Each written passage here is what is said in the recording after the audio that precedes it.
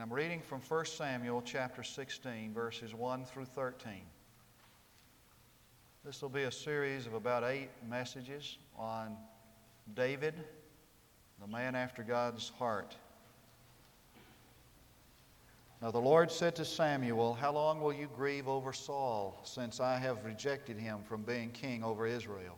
Fill your horn with oil, and go, I will send you to Jesse, the Bethlehemite, for I have selected a king for myself among his sons."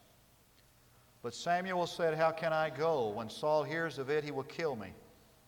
And the Lord said, "Take a heifer with you and say, I have come to sacrifice to the Lord. And you shall invite Jesse to the sacrifice, and I will show you what you shall do. And you shall anoint for me the one whom I will designate to you." So Samuel did what the Lord said and came to Bethlehem. And the elders of the city came trembling to meet him and said, "Do you come in peace?" And he said, "In peace I have come to sacrifice to the Lord. Consecrate yourselves and come with me to the sacrifice." He also consecrated Jesse and his sons and invited them to the sacrifice. Then it came about when they entered that he looked at Eliab and thought, "Surely the Lord's anointed is before him." But the Lord said to Samuel, "Do not look at his appearance or at the height of his stature, because I have rejected him. For God sees not as man sees. For man looks at the outward appearance, but the Lord looks at the heart." Then Jesse called Abinadab and made him pass before Samuel, and he said, "Neither has the Lord chosen this one." Next Jesse made Shammah pass by, and he said, "Neither has the Lord chosen this one." Thus Jesse made 7 of his sons pass before Samuel. But Samuel said to Jesse, "The Lord has not chosen these." And Samuel said to Jesse, "Are these all the children?" And he said, "There remains yet the youngest, and behold, he is tending the sheep." Then Samuel said to Jesse, "Send and bring him, for we will not sit down until he comes." So he went and brought him in. Now he was ruddy, with beautiful eyes, and a handsome appearance. And the Lord said, "Arise, anoint him, for this is he." Then Samuel took the horn of oil and anointed him in the midst of his brothers. And the Spirit of the Lord came mightily upon David from that day forward. And Samuel arose and went to Ramah. The year was 1809, and it was a very significant year, although not too many people noticed, because all eyes were on Austria, where Napoleon was doing his damage. And while all eyes were on Napoleon marching across Austria, there were little babies being born in England and in America, would become famous men. In fact, 1809 was a bumper crop. William Gladstone was born that year, and Alfred Lord Tennyson. Oliver Wendell Holmes was born in 1809. Edgar Allan Poe began his short and tragic life that year. The Darwins. Mr. Darwin was a physician.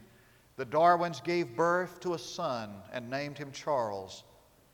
And in a little log cabin in Hardin County, Illinois, to an illiterate laborer and his wife, a son was born, and they named him Abraham. But who cared about these babies being born, because everybody was concerned about Napoleon's taking Austria and marching across Europe. Somebody should have noticed, because the impact of these men, that these men, babies then, men later, would have on the human race was astounding. In 1020 BC, there were a lot of Jews living in Israel. Nobody really knew or cared that there was a little boy growing up in Israel by the name of David. tending sheep, because all eyes were on Saul. He was the king. As a matter of fact, he was the king that Israel wanted and prayed for. And God said, I'll give you a king. Sent leanness to their soul because of it. And King Saul, even though he was the king Israel desired, he was a disappointment. He was a failure. His days were numbered. And it was a tragic time in the life of Israel. People were in panic. What are we going to do? What's happening? The king is such a failure. But all the time, God had His hand on history and on another man, upon somebody that nobody noticed. And while everybody else had failed, God was raising up His man. I want you to look sometime, maybe we won't have time tonight, at chapter 15 and see the last glimpse of Saul's fading image. And you'll begin reading in verse 24. In fact, let me just read that verse or two. Now Saul said to Samuel, I have sinned. I have failed. I'm a failure, a disappointment to myself and to God and to everybody else. I have indeed transgressed the command of the Lord and your words, because I feared the people and listened to their voice. Now therefore, please pardon my sin and return with me, that I may worship the Lord. But Samuel said to Saul, I'll not return with you, for you have rejected the word of the Lord, and the Lord has rejected you from being king over Israel. And Samuel turned to go. Saul seized the edge of his robe and tore it. You know the rest of the story there. You may not really know what's going on here, though.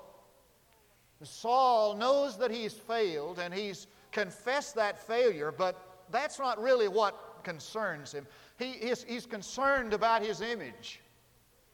And he's trying to get Samuel to go back with him so that the people won't know that things are different now.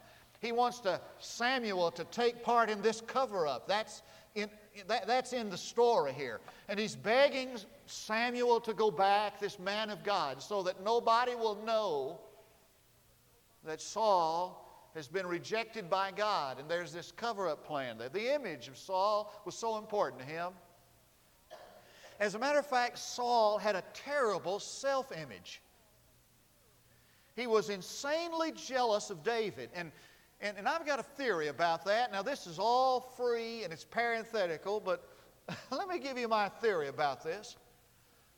I'm absolutely convinced after 30 years of counseling that poor self-images are reflected, in our envy and our jealousy.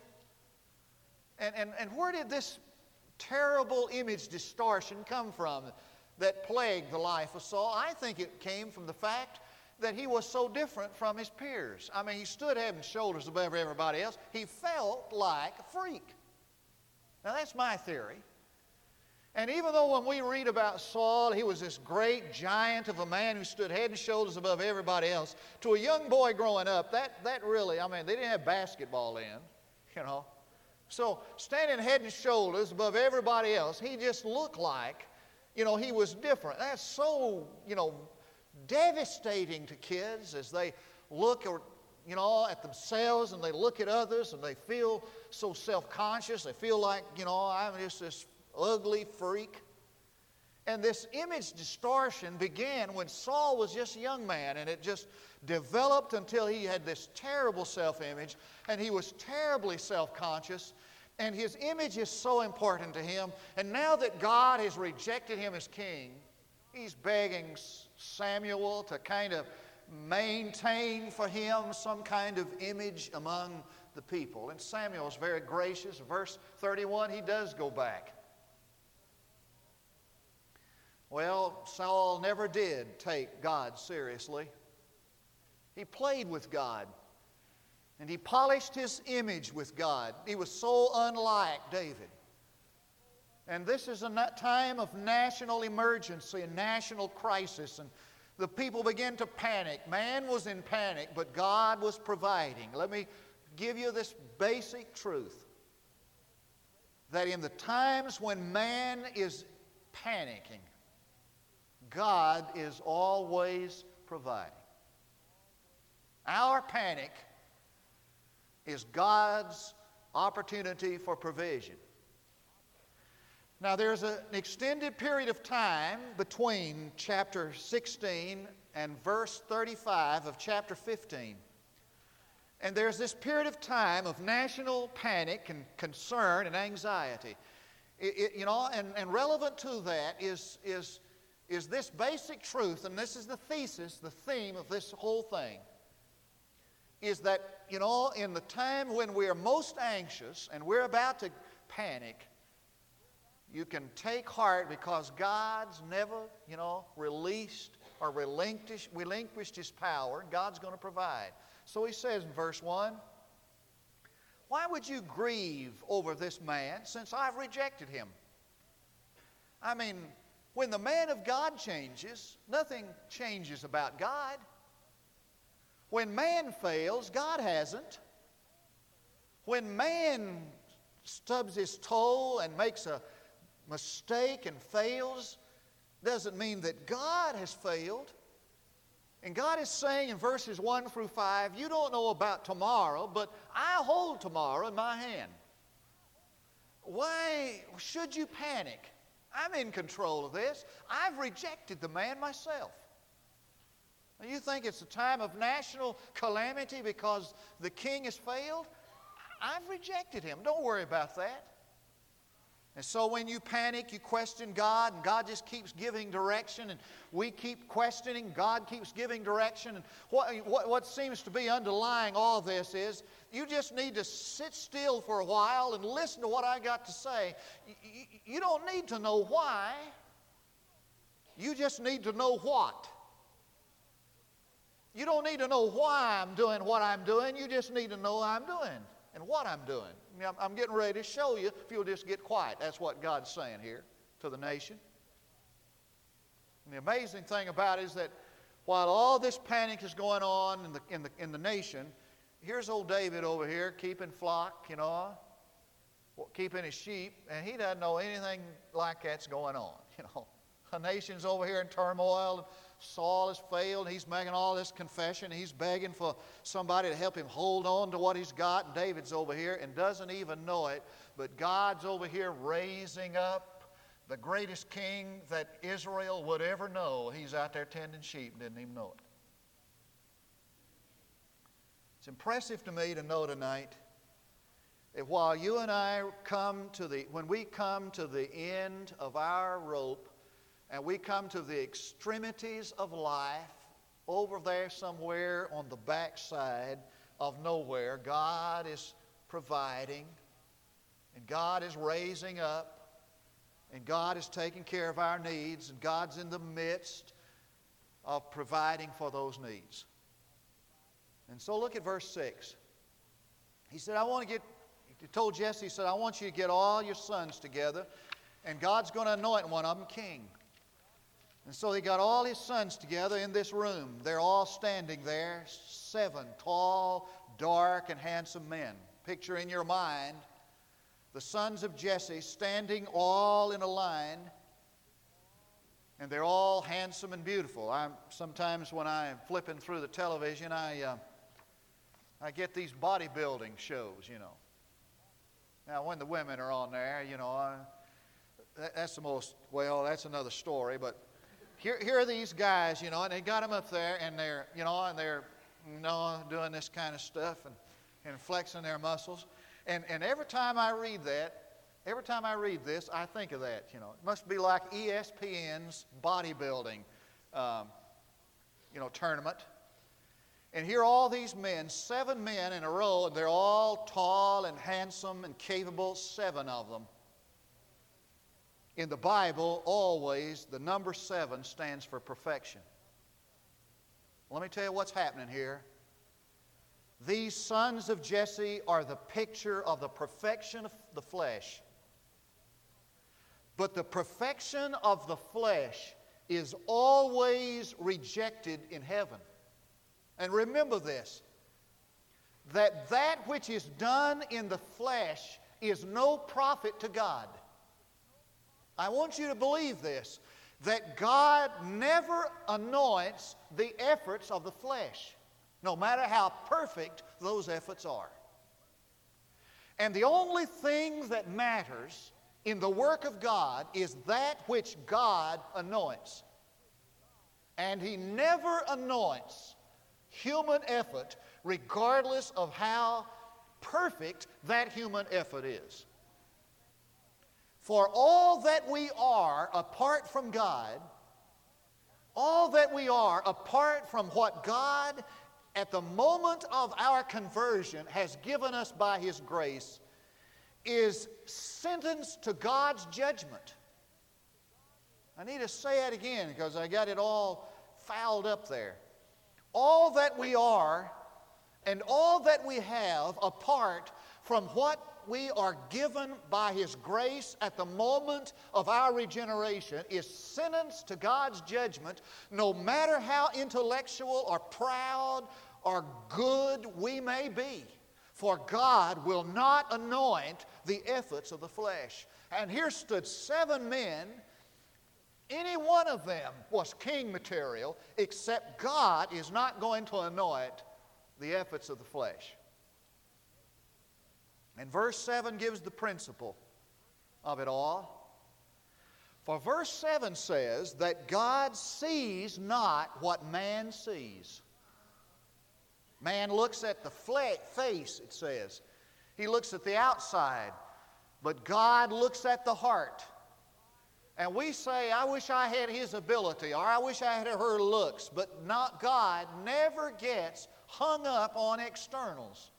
Take a look at the preacher of this church and be glad that God never gets hung up on externals. God sees not what man sees. I was reading the other day a book that tried to describe what Paul was like. Everybody knows that he must have been the ugliest human being that ever walked the earth. This historian said that Paul was a man of moderate stature, curly-haired, scanty, crooked legs, long, matted eyebrows, and large, ugly nose. And he had an infirmity of the flesh. And when he came to the Greeks, they despised him at first sight. And if they had chosen preacher, the pulpit committee went out selecting on the basis of looks, they would have never chosen him. And when you and I select someone for our business or whatever on the basis of the external, we make a terrible mistake. Now, Samuel said, he looked around, he said, is there anybody else? This is strange. God said, none of these. Is there anybody else? You'd think that David would be in the house there, would you? I mean, if he's going to get all his kids together, you'd think David's going to at least be there. But Jesse said, well, I've got a son that's out tending sheep. He's the youngest. Now, when you look at that, you think in terms of chronology and time. It's not what that word means in the Hebrew. It means that I've got a son that's so insignificant to me, I didn't even include him in the family. Now, that'll bless you. My mother liked my sister better than me, but man, I'll tell you, this is terrible. I mean, he had 7 sons, and he didn't even include David in the family. He didn't even see him as king material at all. He made 2 mistakes. Listen to this. He didn't have equal appreciation for all of his children. Am I speaking to any daddies and moms? He didn't have equal appreciation for all of his children. Secondly, he failed to cultivate self-respect between all the guys. He failed to cultivate self-respect for all the guys. Now, I'm going to stop preaching just a minute and start meddling. I'm going to get up on my soapbox, and I'm going to lay something that's in the heart of me. It's time we declared an all-out war on the destructive value system called the beauty cult and the intelligence cult. if a kid has intelligence and money and beauty, somehow we say that kid's got it made. God help him if he's dumb and ugly and broke. And we need to declare an all-out war on that. It's present in the school system. It's present in the home. It's present everywhere. And we kind of put these kids that have beauty and intelligence and wealth on these pedestals to neglect the others. There are ways to teach a child significance. And every child is entitled to hold his head up in confidence and know that we consider him as somebody, regardless what he looks like. We can't help it because we're ugly. Are you a parent? Now, are you an elder brother? I mean, there's siblings here. Why didn't these siblings say, Dad, where's David? He's in our family. And there is this all-out rejection. No wonder God didn't choose these boys. I got a strong opinion about the fact that nobody is king material if he rejects somebody else. Nobody is leadership material if he bases his respect or his acceptance of others on the basis of what they look and how much they know. And I wouldn't vote for anybody as president of my class that, accepted people only on the basis of their looks and intelligence. Now look at verse 13. Soapbox time is through. Look at verse 13. Chapter 16. Now I want to show you something beautiful. Then Samuel took the horn of oil and anointed him in the midst of his brothers. Now it's obvious there. They didn't know what was going on. I guarantee if those brothers knew that Samuel was anointing their brother as the king, they would have certainly acted different. They didn't know what was going on.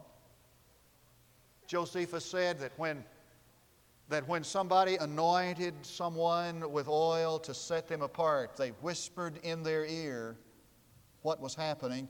And he said that at that moment that oil began to run down on the head of David, Samuel leaned over and whispered in his ear, "You're the king."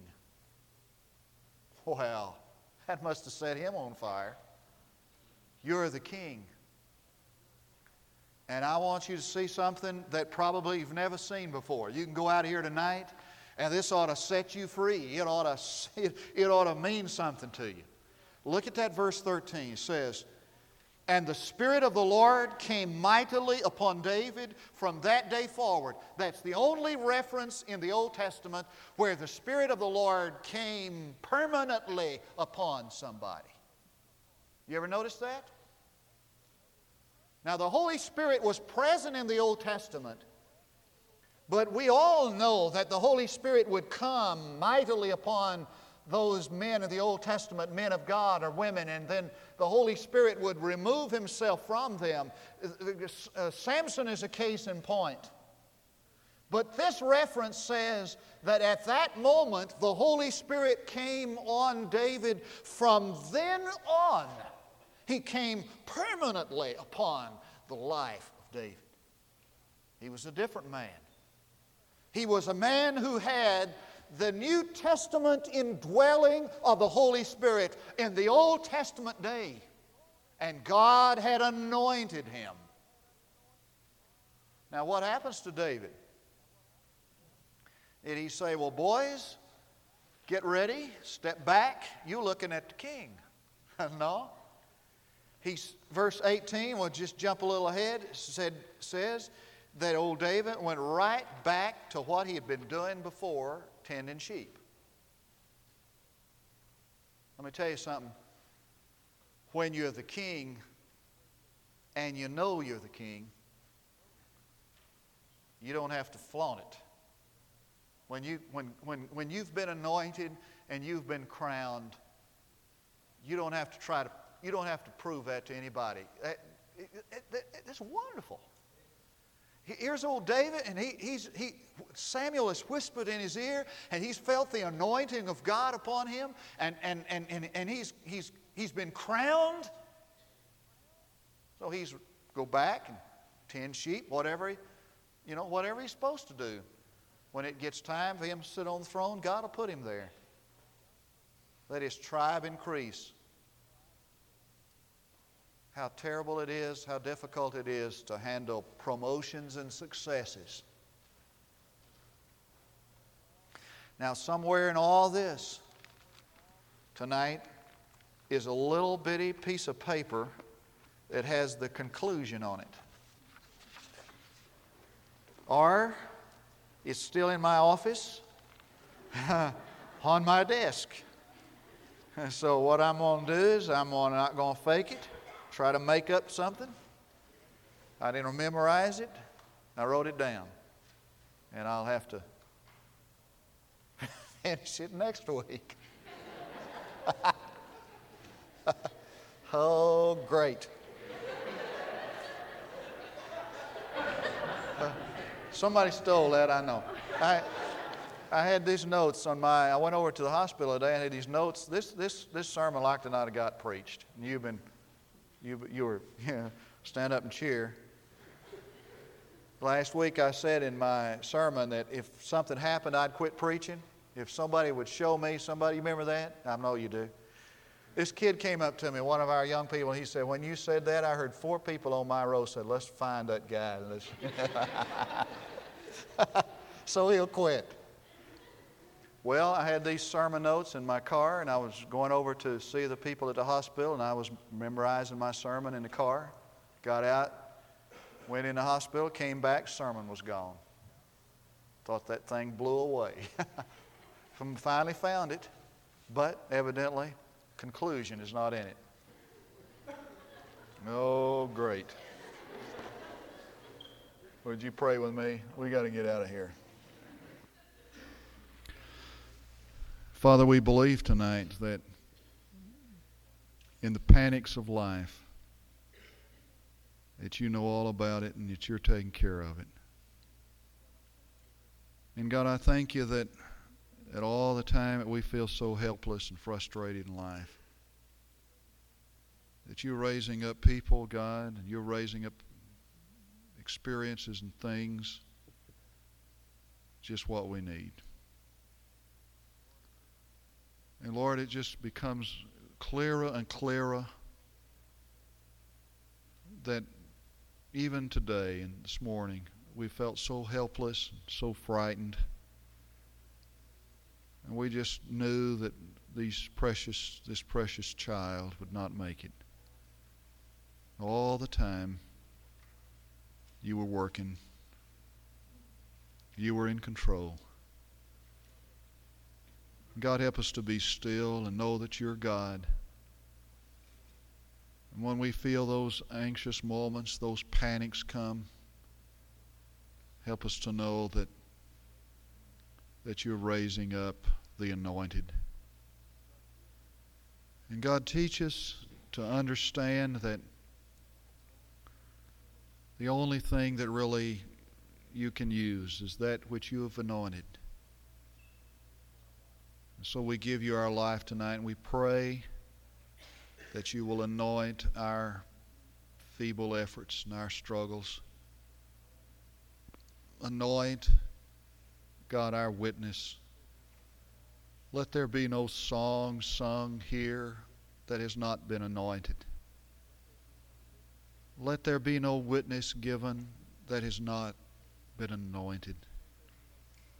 Let there be no sermon preached that does not have your anointing. Let there be no Sunday school taught, no mission organization, no food served, God, without your anointing upon that work. Help us to know that when you anoint our parenting and when you anoint our love for our spouse, that is what you use. Now for this moment of invitation, draw, God, to yourself a group of committed people who have given their all to you. Because I ask in Jesus' name for His sake. Somehow I believe tonight that God will anoint this invitation. Certainly not the perfection of the flesh. And there might be some tonight who would like to come to say, I want to give my heart to Christ. I want to join the church. I want to place my life in the position where God could use me. God could anoint me. I want God to use me. Does anyone like to come and make a public stand for Christ? While we stand to sing, we invite you to come.